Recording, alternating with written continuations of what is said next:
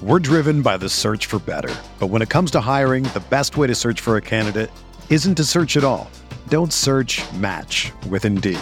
Indeed is your matching and hiring platform with over 350 million global monthly visitors, according to Indeed data, and a matching engine that helps you find quality candidates fast. Ditch the busy work. Use Indeed for scheduling, screening, and messaging so you can connect with candidates faster. Leveraging over 140 million qualifications and preferences every day, Indeed's matching engine is constantly learning from your preferences, so the more you use Indeed, the better it gets.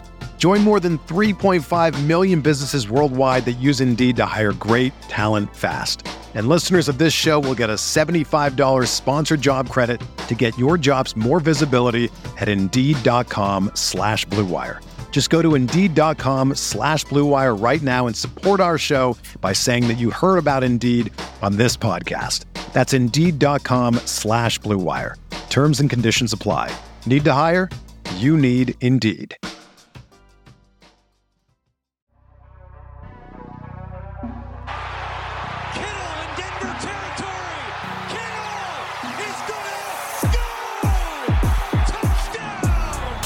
Has got him and a sack him back inside the 30-yard line. Nick Bosa drops Aaron Rodgers for a 13-yard loss. Quick pass caught by Kittle. He dives and he's in. Touchdown 49ers.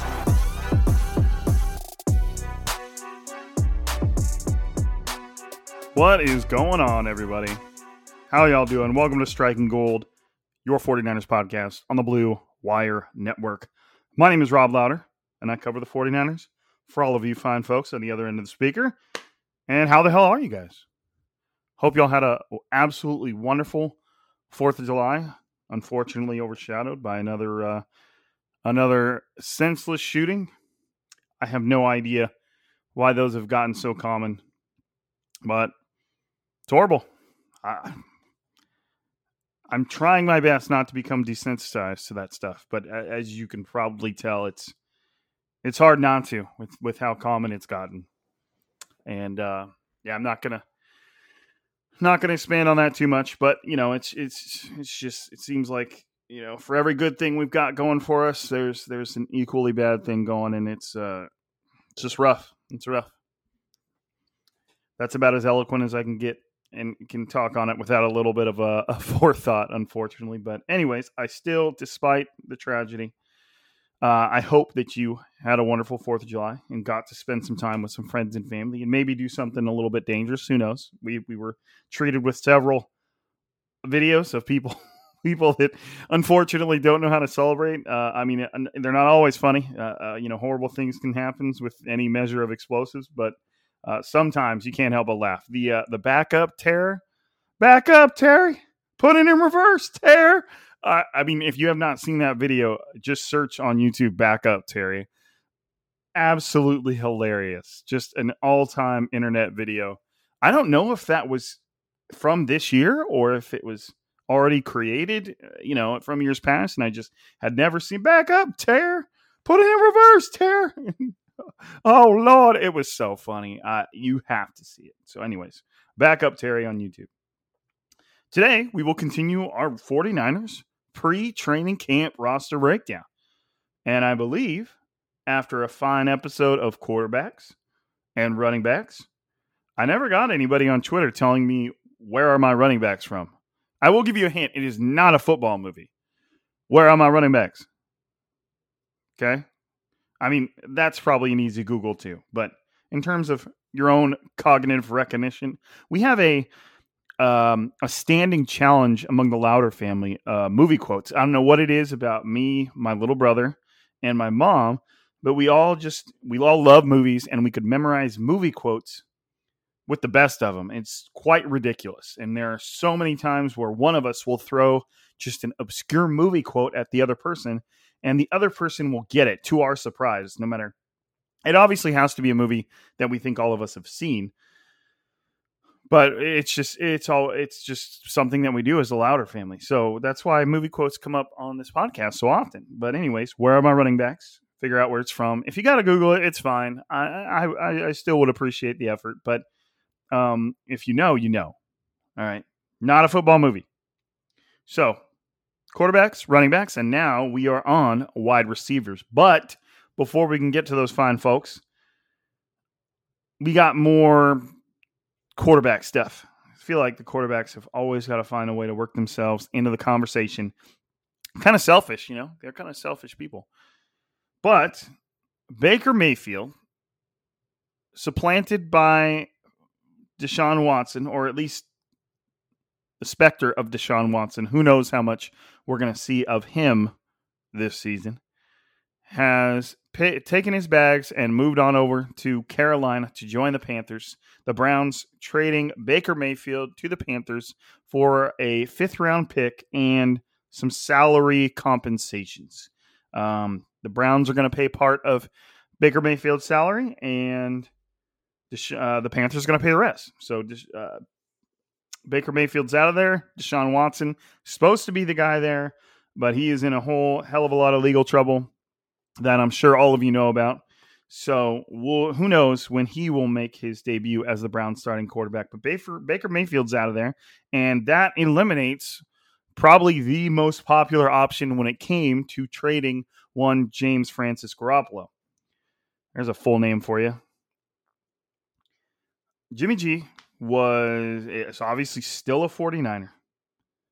And that poor young lady has been drawing Jimmy Garoppolo on Twitter for like half a year now, I believe. Sorry for the pause. I had to clear my throat. She started drawing Jimmy Garoppolo every day until he gets traded. Search that up on Twitter. And they're awesome little drawings. Cute, fun, hilarious. But what if Jimmy Garoppolo never gets traded? Because that's in the tagline. Drawing Jimmy Garoppolo every day until he gets traded. Is she going to keep drawing Jimmy Garoppolo every day if he gets released? Because he never got traded. So how can you stop? You're going against everything you've said, everything you're made of. Anyways, I'm just being ridiculous. So the Panthers have been eliminated as an option for Jimmy Garoppolo, but that also sort of opens up the Browns as an option, given the odds are very good that Deshaun Watson will either miss the entire season from the sound of it, or at least a big chunk of the season, and the Browns are built to win. They're a solid football team. So who knows? I'm going to take a trip over to the Browns website to see who else they got on their quarterback depth chart. And I believe I know, but no, I do not want to sign up for Browns notifications. Holy smokes, the Browns website is like super slow. There we sort of go. No, I'm clicking team. It's not working. Wow. The 49ers website works way better than the Browns website. In case you were wondering, you try and click on team, it just doesn't do anything. I'm clicking on roster, it just doesn't do anything. I believe is Jacoby Brissett on the Browns? Because anyways, what I was going to say is I thought I read that at some point. And if that is the case, as I Google right now, something that I should have Googled before pressing the record button, if that is, Jacoby Brissett is on their roster. And if that's the case, they may consider Brissett good enough to get them through the dark days of waiting for Deshaun Watson. But I would only see that being the case if Deshaun Watson was not suspended for an entire season. Because I doubt the Browns would see it as appropriate to ride into the season expecting Brissett to be the starter all year while Watson deals with his legal troubles. Now, another thing that just is at the top of my mind as far as a reason that Jimmy Garoppolo may not be a part of the Browns' plans is because he's due $27 million. Who knows how much the Browns are going to have to pay Watson with whatever punishment he ends up receiving, which seems almost guaranteed at this point that he's going to get punished in some way by the league. If that doesn't happen, it'd be very surprising. So you've got whatever salary Watson's due, whether he's playing or not, which I think if he doesn't play is not much. And then you've got the part of the salary that they're paying to trade Baker Mayfield to get him off their roster? And then would they be willing to absorb Jimmy Garoppolo's $27 million contract? Now, maybe they could find a rate. I couldn't see them wanting to rework it because, again, they've got Watson, who they sold their soul to get. So still an option. Maybe the Texans don't like what they see out of Davis Mills. Maybe they pick up the phone. You got Nick Caserio, their GM, who's got a lot of experience, who was on the Patriots when they drafted / had Jimmy Garoppolo on the roster. So, but at this point, I would say that it's, anyways, we'll work our way towards that. I don't even want to talk about that too much. Colin Cowherd and Mike Silver were on a podcast, on Cowherd's podcast, and they had a conversation just about the 49ers quarterback situation. They some of the conversation had to do with what I've already talked about right now, where Jimmy Garoppolo could possibly go now that the way this situation has unfolded. One thing that Mike Silver posed was, do the 49ers really care? Like, are they not releasing Jimmy Garoppolo? One, they don't have to yet, but two, would they not release Jimmy Garoppolo in the fear that he would sign with the Seahawks? That was the question Mike Silver posed. I don't think so. I don't necessarily think the 49ers would be all that worried about the Seahawks with Jimmy Garoppolo. Jimmy Garoppolo is not Russell Wilson, and I would not expect that team to threaten the 49ers. But it's a thought. It's a thought. The one thing that they talked about quite a bit was keeping Jimmy Garoppolo on the roster, trying to get him to take a pay cut. Now, Mike Silver did say, why would Jimmy Garoppolo take a pay cut when he doesn't have to? To me, that's an easy answer. If the 49ers are entirely unlikely to keep him as a $27 million backup. If they did that, to me, that's disgusting. But if Jimmy Garoppolo were to be released at this point, what are the odds that a team is going to pay him half of $27 million? Very low. They don't need to. There's no one else competing with them for a Garoppolo contract. So, to me, it would be easy for Garoppolo's camp to look at the situation and say, well, we're not going to get that much money on the open market at this point unless a quarterback gets hurt, which, I'm not, no one's necessarily counting on. So to me, that opens up a window where the 49ers would say, okay, Jimmy, we will pay you $10 million to be Trey Lance's backup. And I think that Garoppolo, and it could be less than that, and I think Garoppolo and his minions would give that some thought. But here's the problem. Here's where I just go, beep, pump the brakes, let's slow down. It just seems like it would be very difficult for Trey Lance to be the man when Jimmy Garoppolo's still chilling there and still getting paid a decent amount of money. It's like, it would just be tough for the locker room and for Trey Lance himself to be all in on Trey Lance, with Jimmy Garoppolo still chilling there. And as much as so many people want to act like locker room dynamics and the psychology of a football roster and football itself doesn't exist, it does. And you have to think about the way teams are going to react to stuff. Jimmy Garoppolo, like Colin Cowherd said, is a likable guy. He's one of the most liked guys in the locker room. No one's ever, other than Julian Edelman, who apparently didn't care for Jimmy Garoppolo's toughness, no one's ever said anything bad about Garoppolo. Like, everybody likes him. And having him in that room where Trey Lance is expected to be the unquestioned dude that they traded, a bevy of first-round picks for, would be difficult. And especially if Trey Lance starts to struggle, which first-year starting quarterbacks, I almost said rookie, should be allowed to do. New quarterbacks should be allowed to struggle without any threat of losing their jobs, because that's part of development. I'm not saying, look at all the new quarterbacks that just joined the NFL last year that struggled, and that is part of their process. You have to do it. Very rarely does a quarterback just hit the ground running and they're like, hey, here we go. I'm going to be great. You can't all be Pat Mahomes. So those struggles should be allowed. Now, would the 49ers be willing to let Trey Lance go through those struggles with Jimmy Garoppolo chilling there? It would be hard for them to do that because they have a roster built to win now.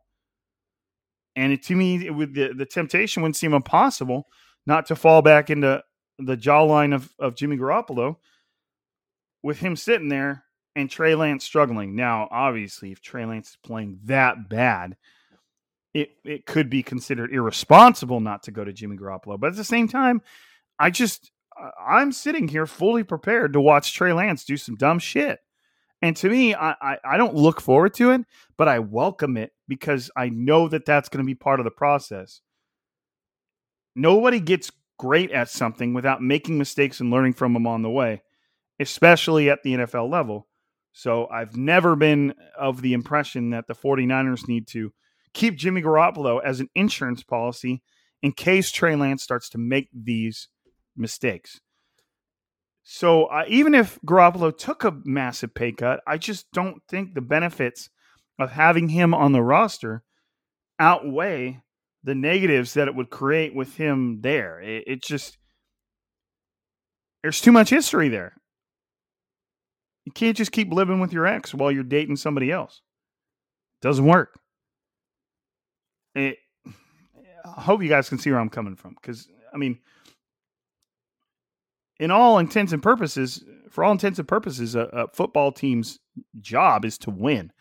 And to me, having Jimmy Garoppolo on that roster keeps the team in position to win no matter what happens.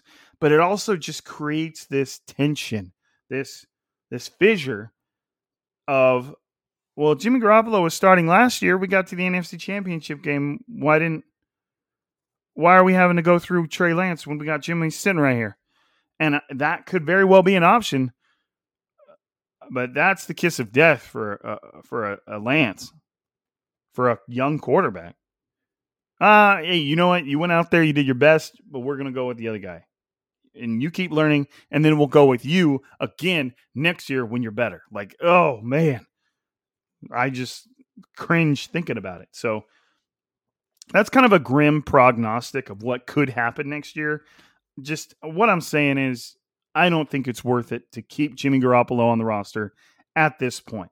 No matter what gets said about Trey Lance's arm fatigue, which Cowherd said as they were trying to adjust his throwing motion, Trey Lance would legitimately need time off because his arm was sore, kind of like a pitcher, which seems it's not something that really exists in football. The throwing motion of a quarterback is not nearly as taxing as the throwing motion of a pitcher.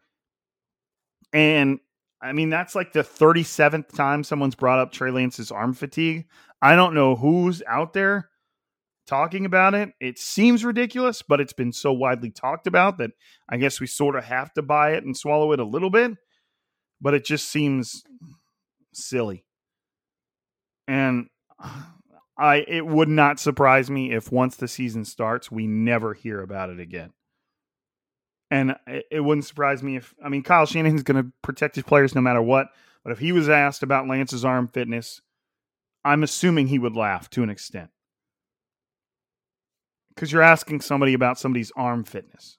And it seems the NFL world has done everything within its power to come up with a reason to doubt what Trey Lance can be. And I'm not like, it's us against the world over here. I'm not trying to plant my flag in front of the 49ers and say, I will defend you to the death. It just has gotten to a point where it seems ridiculous. We've landed on arm fitness. Like, who the hell has even talked about that before? It's silly. It's silly. Now, Mike Silver said that when it came to the 49ers, the things they loved about Trey Lance were that he was really smart. Really smart. And I've heard that a few times too. Elite intelligence, which to me is right up there at the top for what you want your quarterback to have. Because if Trey Lance can see defenses and his own offense like Kyle Shanahan can, then you've got the chance for amazing things. If Trey Lance can be out there on the field thinking about things like Kyle Shanahan is on the sideline, you're in business. So that's a very positive thing. Really smart, obviously athletic, a great arm. But the big question mark in terms of Mike Silver and Colin Cowherd was, can he be as accurate as Jimmy Garoppolo? And despite some of the decisions that Jimmy Garoppolo made, he was always pretty damn accurate. He just accurately threw it to linebackers too. But Jimmy Garoppolo would take 2 or 3 steps and he would fire that ball to his target. Tight windows or no tight windows, it was usually pretty accurate. And that would unlock the yards after the catch of Deebo Samuel, Brandon Ayuk, George Kittle. And, they brought up a valid point that maybe the 49ers are a bit worried about, will Trey Lance's accuracy hinder us from those yards after the catch type plays, because receivers are having to adjust to the ball, catch the ball and fall down. This is all speculation from here, but they also kind of intertwined it with our first wide receiver on the depth chart, one Deebo Samuel. How's that for a transition, baby? Now, they said that they didn't know, it was purely speculation, but maybe one of the reasons Deebo Samuel wanted out from the 49ers so badly was because he knew that Trey Lance was coming, and he may not be the asset that he has proven himself to be with a quarterback that's not as accurate, that doesn't allow for him to build up those yards after the catch. Now, again, complete speculation. We'll see what Trey Lance has throughout training camp and, as we get there. But it's a thought, and to be honest, I know I've just spent about 10 minutes talking about it all, but I'm kind of done talking about what Trey Lance can and cannot do. I'm pretty much ready to just see it. So I would say that I, along with you, should take all this stuff with a grain of salt and just read about it if you want to, hear about it, think about it. But it's not going to be very long at all, less than a month, before we start hearing about what Trey Lance can do in a legitimate football setting like training camp. And we'll go from there, because all this shit about arm fitness and everything we've talked about, it's getting old. It really is. So we've got Deebo Samuel. And before we hit Deebo Samuel, I need to mention Trent Williams, 49ers left tackle, has officially become the first ever Madden player to be given a 99 rating. Shout out to you, Trent, the freakiest looking dude in the NFL. If I had to pick one person there would be a massive tournament gauntlet of fights, mixed martial arts fights, where every, a battle royale of NFL players in hand-to-hand combat, I would pick Trent Williams to win. Yes, over Aaron Donald. All you have to do is look at Trent Williams and go, what the hell is that? Anyways, the first ever offensive lineman to be given the 99 rating. We all know that's deserved. He's the best left tackle in the NFL. He's the best offensive lineman in the NFL. And good on John Lynch for making that happen, because boy, has that worked out. My goodness. So moving on, Deebo freaking Samuel posted on Instagram today, replying to Brandon Ayuk about how the 49ers have one of the best wide receiver tandems in the NFL. And let me see let me give you an actual description. So it was an NFL post that said, who has the best returning wide receiver duo in the league? And it's Deebo Samuel and Brandon Ayuk. A picture of them. I don't know if that was who they decided had the best returning duo, but then Brandon Ayuk put that on his story saying, I like us, gang, and then added Deebo Samuel. Deebo Samuel put that on his story and said, of course, with a picture of a snake and a fingers crossed. So I don't know what that means, but it's at least good that Deebo Samuel acknowledged that he's a member of the 49ers, which, because at a time he had deleted all references to the 49ers on his social media. So it's a good thing that at least he's acknowledging that he's on the team. So maybe he's starting to come around to the idea that, hey, I'm going to be playing football for the 49ers this year, so I might as well start to act like I'm on the team. So we'll see. We'll see. I mean, I'm not going to make too much out of that, but at the very least, he's posting a picture on his Instagram of him in a 49ers roster. Like, that's sweet, right? We're driven by the search for better. But when it comes to hiring, the best way to search for a candidate isn't to search at all. Don't search, match with Indeed. Indeed is your matching and hiring platform with over 350 million global monthly visitors, according to Indeed data, and a matching engine that helps you find quality candidates fast.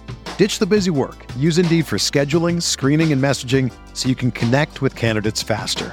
Leveraging over 140 million qualifications and preferences every day, Indeed's matching engine is constantly learning from your preferences, so the more you use Indeed, the better it gets. Join more than 3.5 million businesses worldwide that use Indeed to hire great talent fast. And listeners of this show will get a $75 sponsored job credit to get your jobs more visibility at Indeed.com/Blue Wire. Just go to Indeed.com/Blue Wire right now and support our show by saying that you heard about Indeed on this podcast. That's Indeed.com/Blue Wire. Terms and conditions apply. Need to hire? You need Indeed. So Deebo Samuel, there's nothing more to be said about Deebo Samuel that we haven't already said. Everybody knows what he is and what he means to the offense. Will the 49ers work it out and get him paid? We'll see. Training camp is a few weeks away. I would expect for it to happen before they started training camp so that he could be a part of it. But who knows? You know, obviously we're talking about a long-term contract. It's going to have long-term ramifications. They can't just rush into it. Now, I've said this before, but I understand reservations the 49ers may have when it comes to giving Deebo Samuel elite wide receiver money. Not that he doesn't deserve it, but to me, there's reason for pause. You know, Deebo Samuel's had a little bit of injury struggles. He has only had one season that, to me, was clearly elite, which is his last season. He was good up until that. He was good. He's always been good. We know that. He's always been great. But this year was different. You know, 77 catches for 1,400 yards, 6 touchdowns. He also added 59 carries for 365 yards and 8 touchdowns. This was a special year. But when you compare that to what he's done in the past, it just wasn't the same. It wasn't the same. And I can see why the 49ers have pumped the brakes a little bit. Let's review all of this. Let's figure out how we want to approach this. If we're going to pay Deebo, how are we going to pay him? What's his contract going to look like? How's the money going to be distributed? Because they're worried. They're worried. Is he going to be able to maintain this type of production? Now, remember, before the 49ers even started using Deebo Samuel as a running back, he was leading the league in receiving yards. 189 yards, 93, 52, 156, 58, 100, 171, 63, 97. And then literally you can see the switch being flipped in Jacksonville.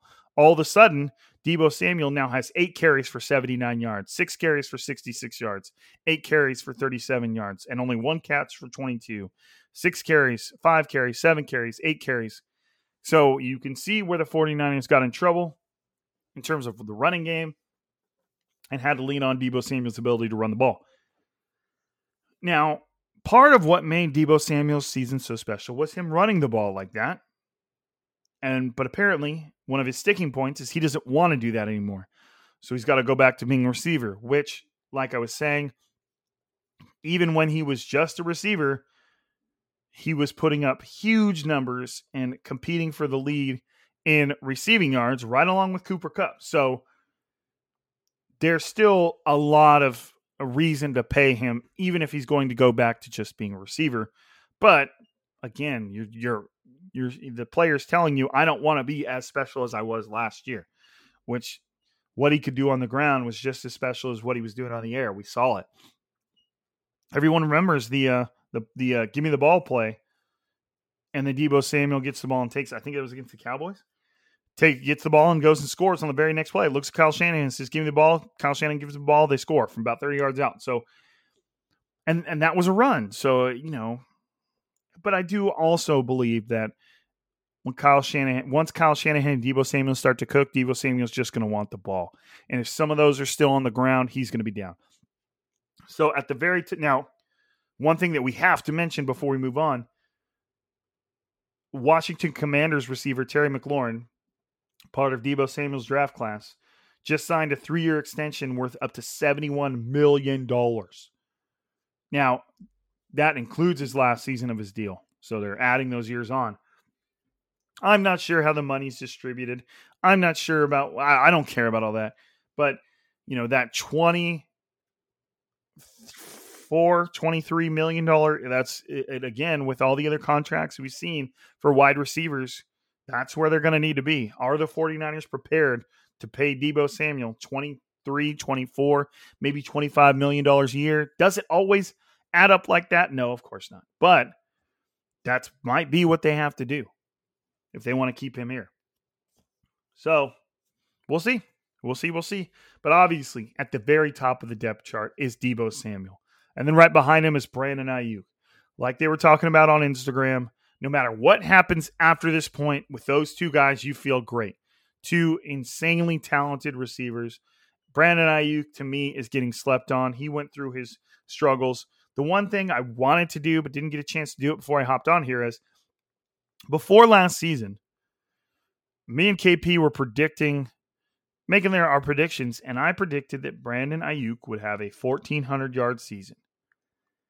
Now, one thing I would like to know, he spent so much time in the doghouse where he wasn't doing much, and as the season went on, it really started to pick up. 45 yards on week 7. Before that, you had 6, 32, 15 yards, 37 yards.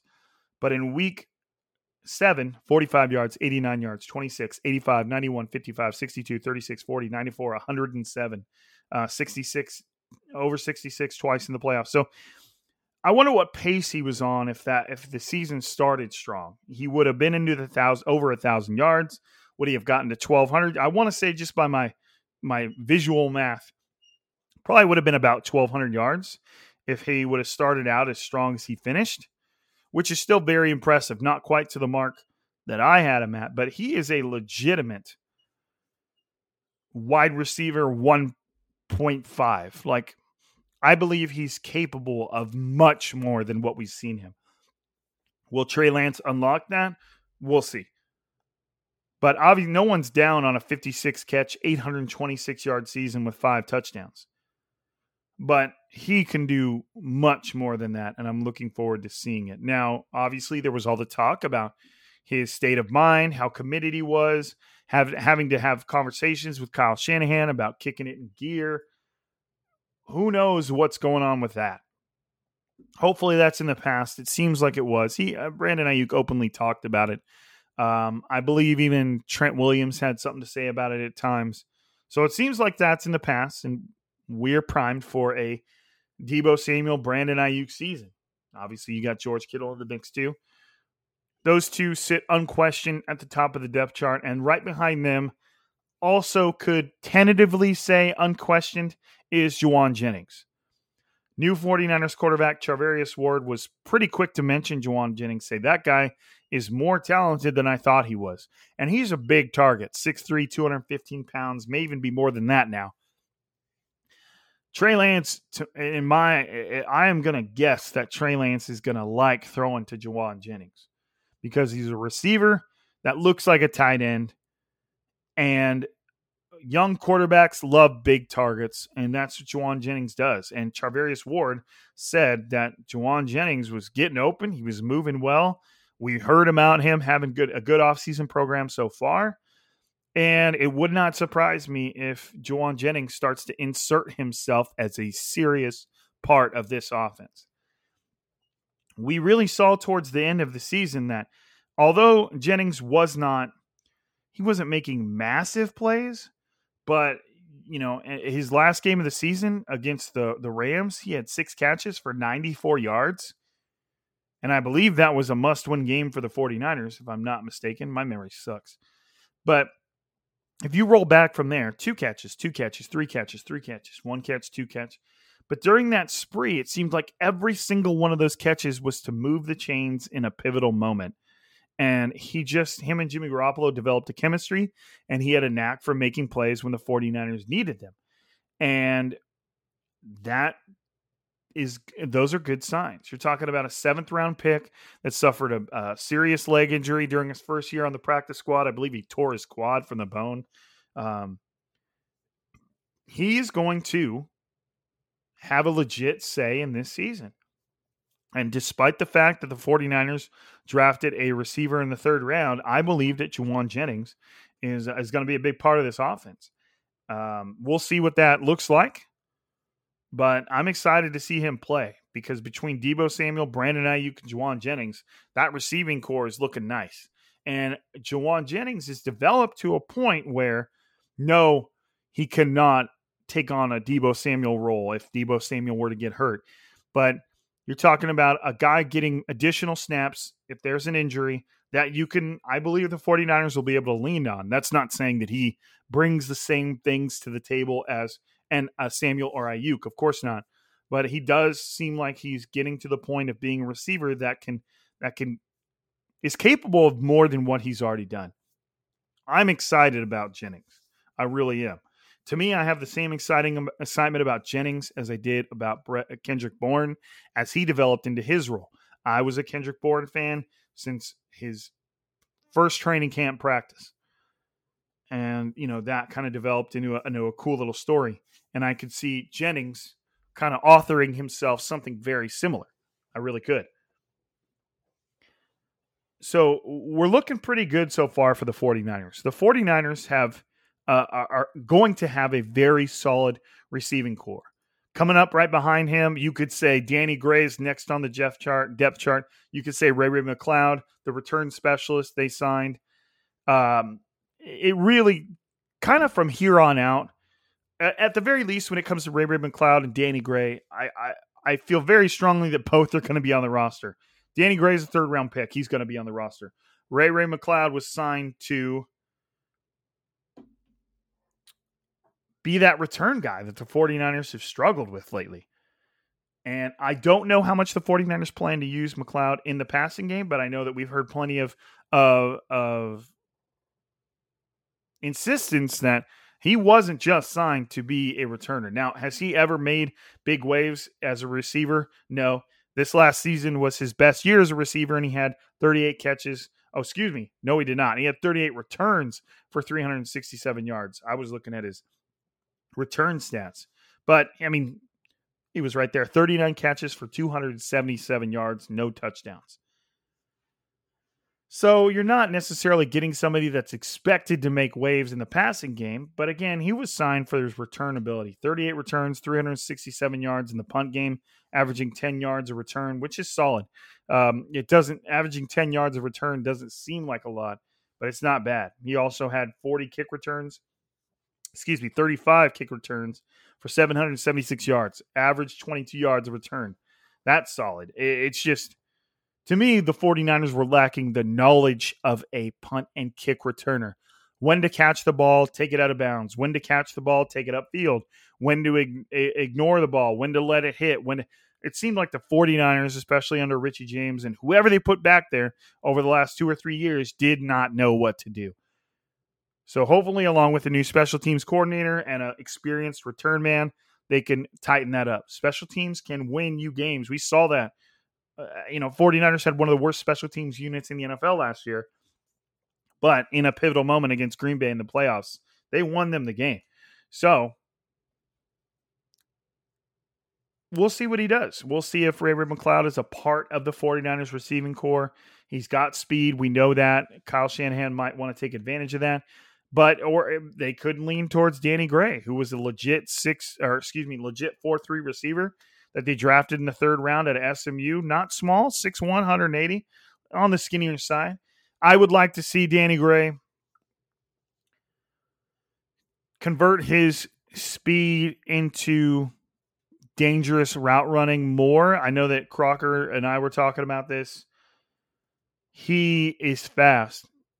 49ers players were already on video talking about how fast he is, but there's a way to run routes with speed that, just like we've seen Tyreek Hill do it, you have to, if you can couple elite route running with elite speed, you're unstoppable. You're unstoppable. And so I think that Gray needs to develop the route running part it's in conjunction with his speed.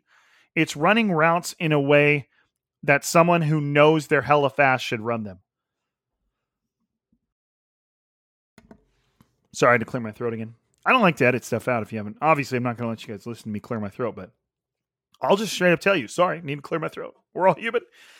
So Gray has a lot of potential. He's very fast. If they can develop his route running and take advantage of his speed and allow those routes to tailor to your speed, and the fact that your speed is what gets you open along with your route running ability, then he's got so-so hands. We'll see how those hands develop at the pro level.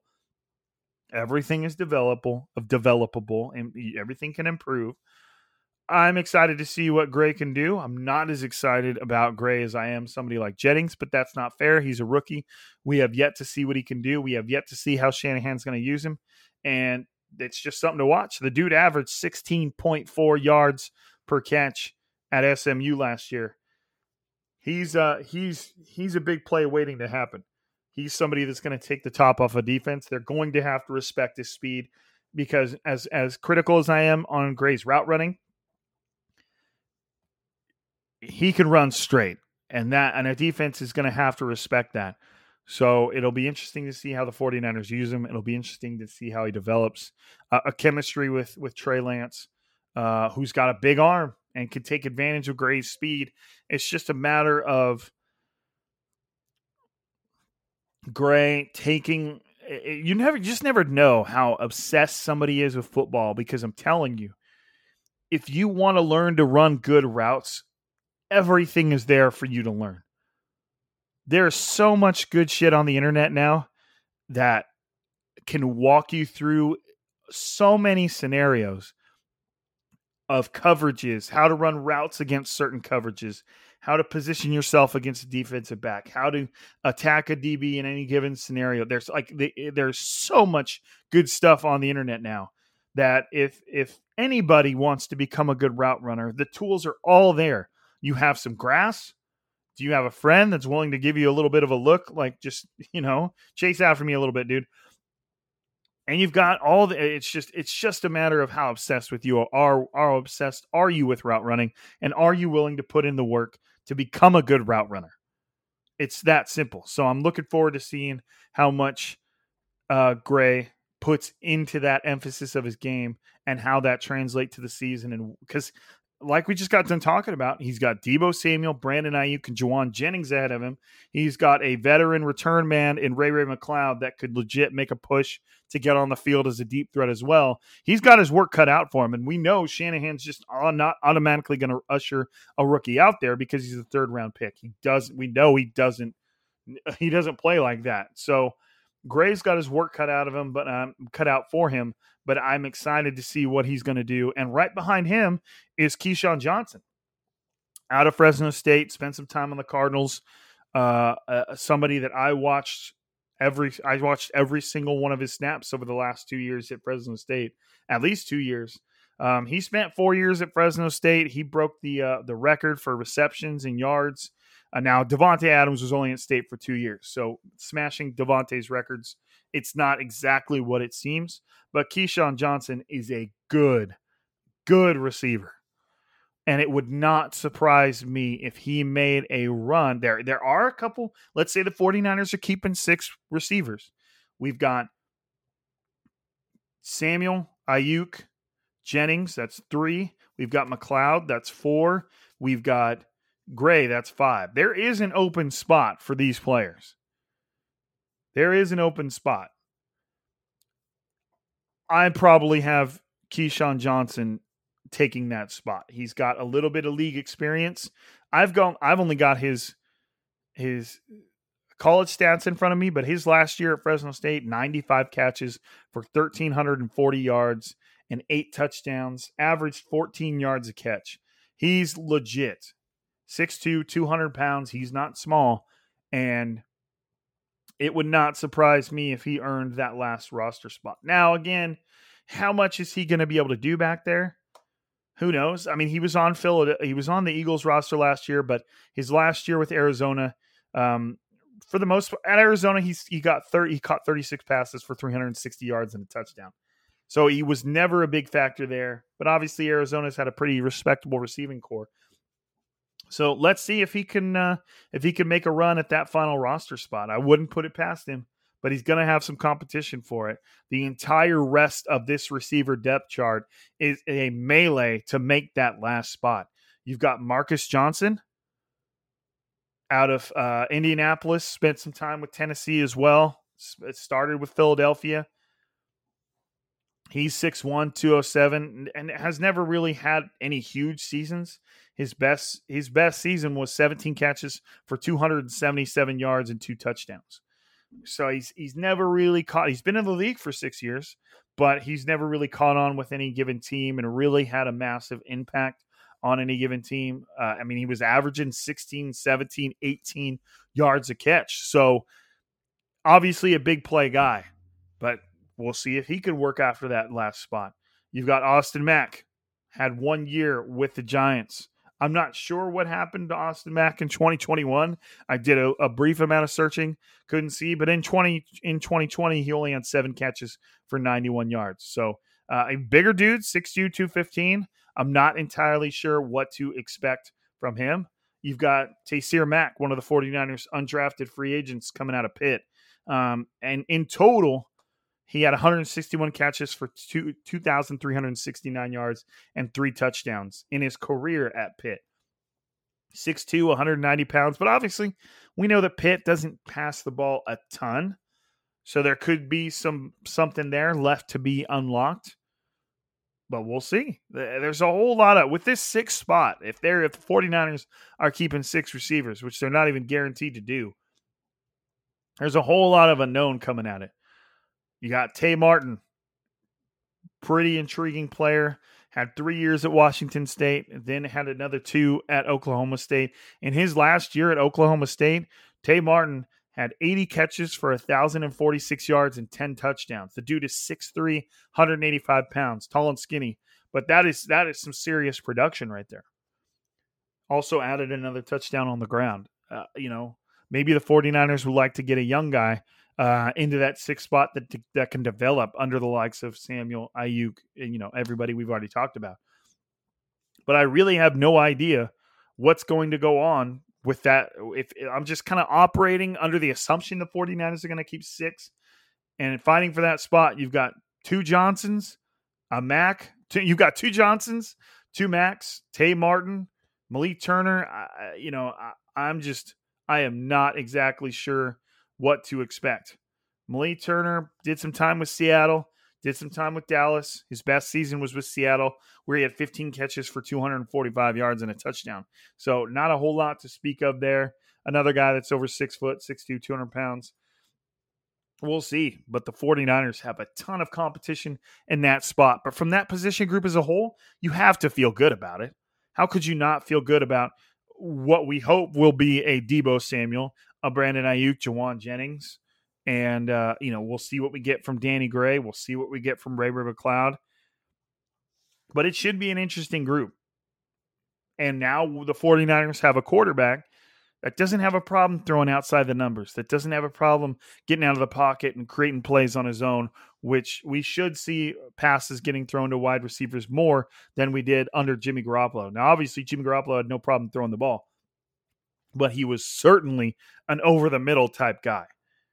We have, in his short time playing for the 49ers, we have already seen Lance make some ridiculous outside-the-number throws.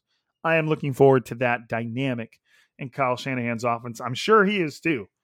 But again, receivers, one of the most stacked position groups on this team, especially obviously that requires Deebo Samuel be present. We'll see what happens with that. But it's going to be a fun group to watch, man. There's a training camp competition, preseason competition. I always love it. I always love knowing that there's a receiver with the chips are stacked against them, and they're going to do their best to claim that last roster spot, just like Kendrick Bourne did. And I think we're going to get that. You've got the group up top that you know what to expect. You know they're going to be good. And then you've got some competition at the bottom. And we may see somebody make their stamp. I'm looking forward to figuring out who that's going to be. I'm going to be having my eye specifically on Tay Martin out of Oklahoma State. He may, he's a big dude that has a lot of production at the college level. We'll see what he's got.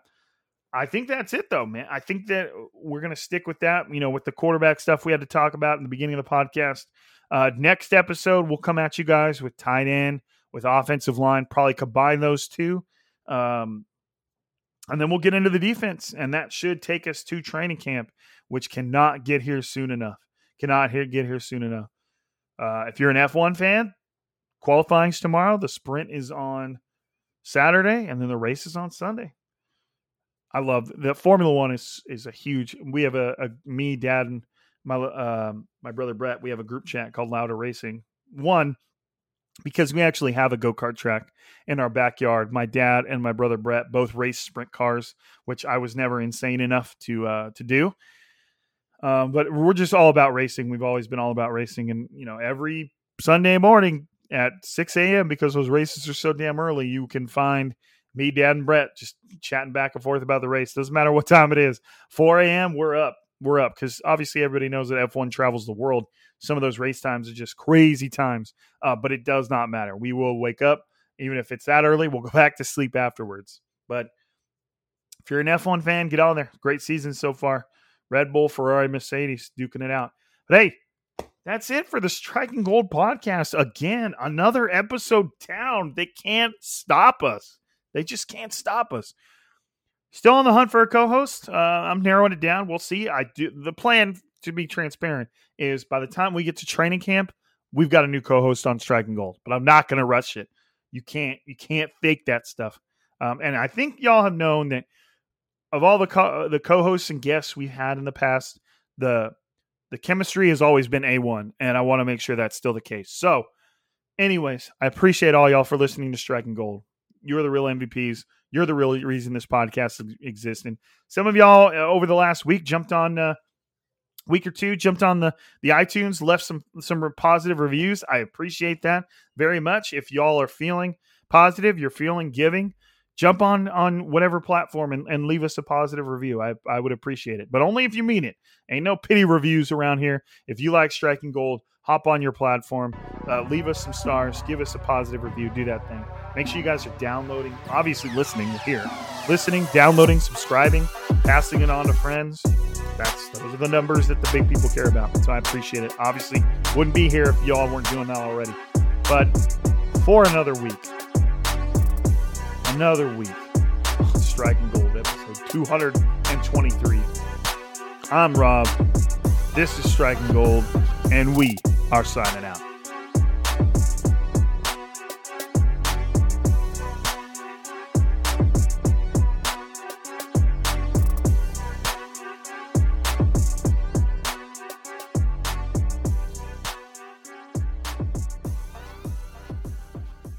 Everyone is talking about magnesium. It's all you hear about. But why? What do we know about magnesium? Well, magnesium is the number one mineral that 75% of Americans are deficient in. If you are a woman over 35, magnesium will help you rediscover balance, energy, and vitality. Magnesium supports more than 300 enzymatic reactions in your body, including those involved in hormonal balance. From functional medicine doctors to mental well-being and female hormone experts, we all know that magnesium is the one mineral to improve all aspects of well-being and health. But which one? Magnesium Breakthrough from Bioptimizers, the trusted choice recommended by leading experts with 7 best-absorbed forms of magnesium to ensure your body receives the support it needs for overall well-being. Go to bioptimizers.com/balance today and use code BALANCE10 for 10% off. Support your journey to wellness at bioptimizers.com/balance. Magnesium Breakthrough from Bioptimizers, your foundation to optimal health and vitality.